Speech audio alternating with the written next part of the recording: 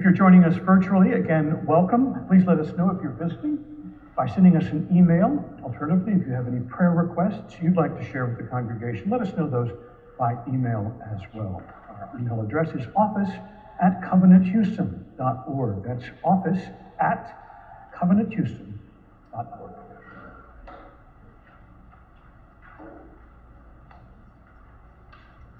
St. Luke, chapter 12, verse 49. I have come to cast fire upon the earth, and how I wish it were already ablaze. I have a baptism with which to be baptized, and what constraint I am under until it is completed. Do you think that I have come to bring peace to the earth? No, I tell you, but rather division. From now on, 5 in one household will be divided, 3 against 2 and 2 against 3. They will be divided, father against son and son against father, mother against daughter and daughter against mother, mother-in-law against her daughter-in-law and daughter-in-law against mother-in-law. He also said to the crowds, when you see a cloud rising in the west, you immediately say it's going to rain. And so it happens. And when you see the south wind blowing, you say there will be scorching heat. And it happens. You hypocrites, you know how to interpret the appearance of earth and sky. But why do you not know how to interpret the present time?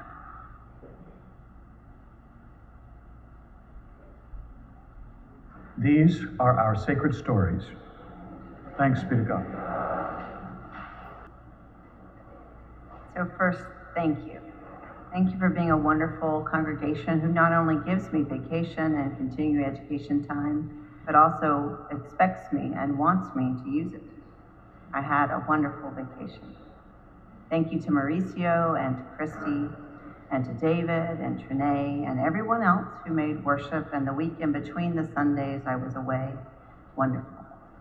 Thank you, and I'm grateful. Now to Jesus.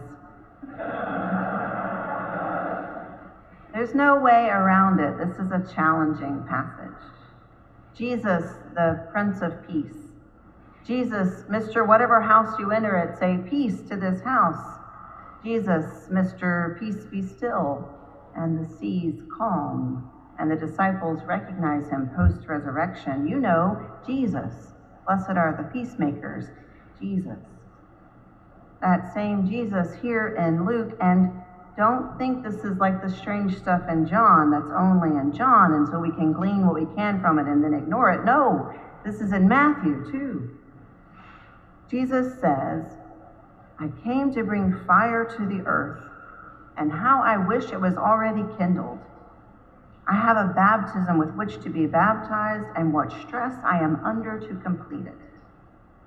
Do you think that I've come to bring peace to the earth? No, I tell you, but rather division. From now on, 5 in one household will be divided against 3, 3 against 2, and 2 against 3. They will be divided, father against son, and son against father, and mother against daughter, and daughter against mother, and mother-in-law against her daughter-in-law, and daughter-in-law against her mother-in-law. I have come to bring fire to the earth, and how I wish it were already kindled.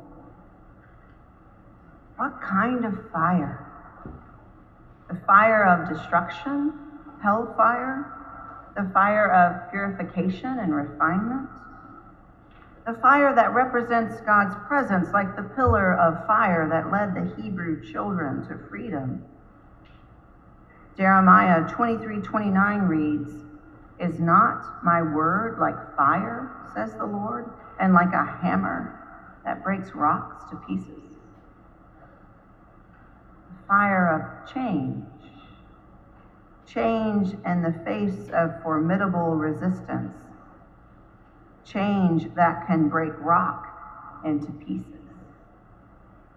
Surely the fire Jesus wants to kindle is the fire of change, the fire of God's active presence in the world. No wonder he's so eager to strike the match. Jesus yearns for the kingdom of God.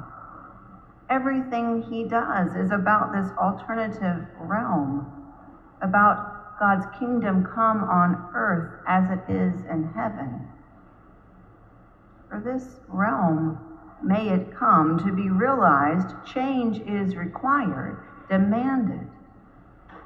Oppression has to go. Greed has to go. Racism has to go. Exploitation, homophobia, dehumanization, narcissism, patriarchy, and any other evils we can name that prevent the flourishing of all people and all creation, they have to go. Burned away with the fires of forgiveness and freedom and grace. On the one hand, this passage doesn't sound like Jesus, and on the other, this is the passionate Jesus who bleeds into almost every page of the Gospels. Jesus didn't risk it all, didn't counter the religious authorities so entangled with the empire that they forgot about the poor and the widows to keep the status quo, to preserve the peace. Jesus was a peacemaker, not a peacekeeper. And he clearly expects the same from us. In Luke, in his first sermon, Jesus makes it plain. The Spirit of the Lord is upon me because God has anointed me to bring good news to the poor. God has sent me to proclaim release to the captives and recovery of sight to the blind, and to let the oppressed go free, to proclaim the year of the Lord's Jubilee. Good news to the poor. Release to the captives. Recovery. Freedom for the oppressed. This is not a message that will keep the peace. This agenda will not preserve the status quo. Jesus sets out to rock the boat, and boy does he. Do you think that I've come to bring peace to the earth? No, I tell you, but rather division. From now on, 5 in one household will be divided, 3 against 2 and 2 against 3. Jesus knows this kind of division. Remember that as he sends out the 70, he makes it clear that rejection is not only a possible outcome, but is to be expected. Shake the dust from your sandals. Jesus knows about rejection. We know the people in his hometown tried to kill him. We don't know much about his relationship with his siblings, and we know nothing about his relationship or lack thereof with his father. What we have in the Gospels are stories like James and John abandoning their father without so much as a by your leave to follow Jesus. We have the story of a potential disciple asking to tend to his father's burial before following Jesus, and Jesus saying, "Follow me, and let the dead bury the dead." When Jesus' mother and brothers want to speak to him, Jesus replies, "Who are my mother and my brothers?" And pointing to the disciples, he says, "Here are my mother and my brothers and my sisters, for whoever does the will of my Abba in heaven is my brother and sister and mother." Living for the realm of God can create some difficult conversations or tense silences at the Thanksgiving dinner table. Refusing to ignore injustice can make some relationships strain and even fall apart. I keep thinking of Reverend Dr. Martin Luther King Jr.'s letter from Birmingham jail. He wrote, was a time when the church was very powerful. In those days, the church was not merely a thermometer that recorded the ideas and principles of popular opinion. It was the thermostat that transformed the mores of society. Whenever the early Christians entered a town, the power structure got disturbed and immediately sought to convict them for being disturbers of peace and outside agitators. They were small in number, but big in commitment. They were too God-intoxicated to be astronomically intimidated. Things are different now, he continues. The contemporary church is often weak, ineffectual, a voice with an uncertain sound. It is so often the arch supporter of the status quo. Far from being disturbed by the presence of the church, the power structure of the average community is consoled by the church's often vocal sanction of the way things are.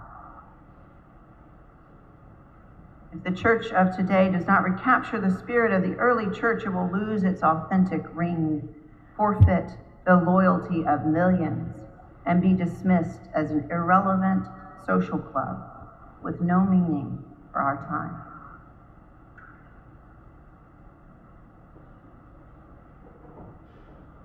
I came to bring fire to the earth, and how I wish it were already kindled.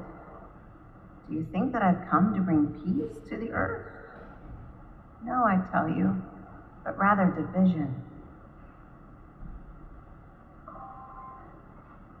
Are we willing to argue, to be ridiculed, to make others uncomfortable, ourselves uncomfortable, in order to call ourselves and others to justice?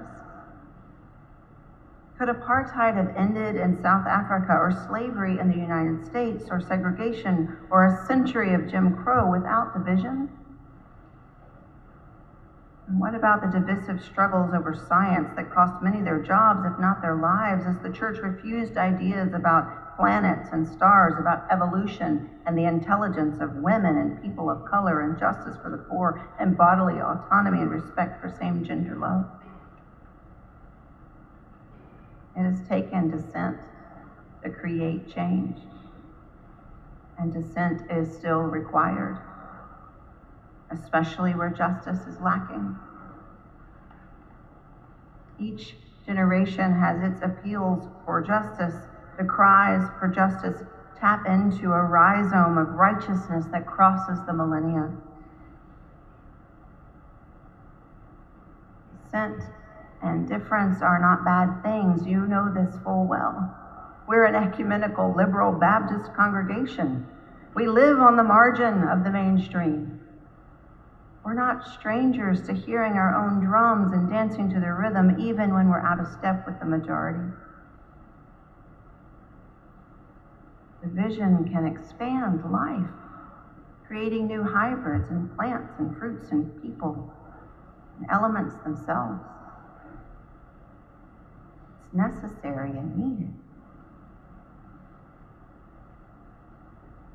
When baby Jesus is presented by his parents in the temple, Simeon blessed them and said to his mother, "This child is destined for the falling and the rising of many in Israel, and to be a sign that will be opposed, so that the inner thoughts of many will be revealed, and the sword will pierce your own soul too." It's been there from the beginning. Jesus certainly was opposed, and the thoughts of many were revealed then and now and found wanting. Wanting because of selfishness, greed, oppression, a lack of hospitality, of welcome, of love. Jesus did not come to bring peace. If peace means a lack of conflict, if peace means the status quo, if peace means passivity in the face of systemic injustices.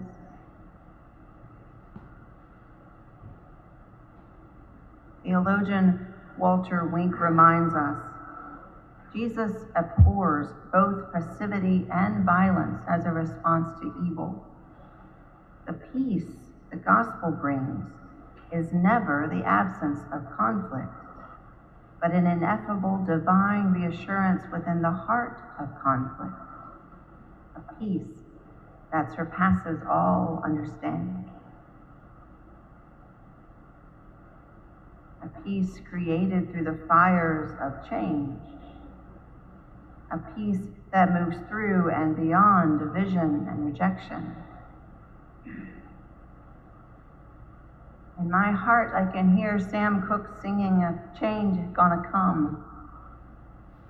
Can you hear it? A change gonna come, and that change, the realm of God, will not come through tranquility, not through apathy, never through the status quo. A change gonna come. Let's be part of it. Amen.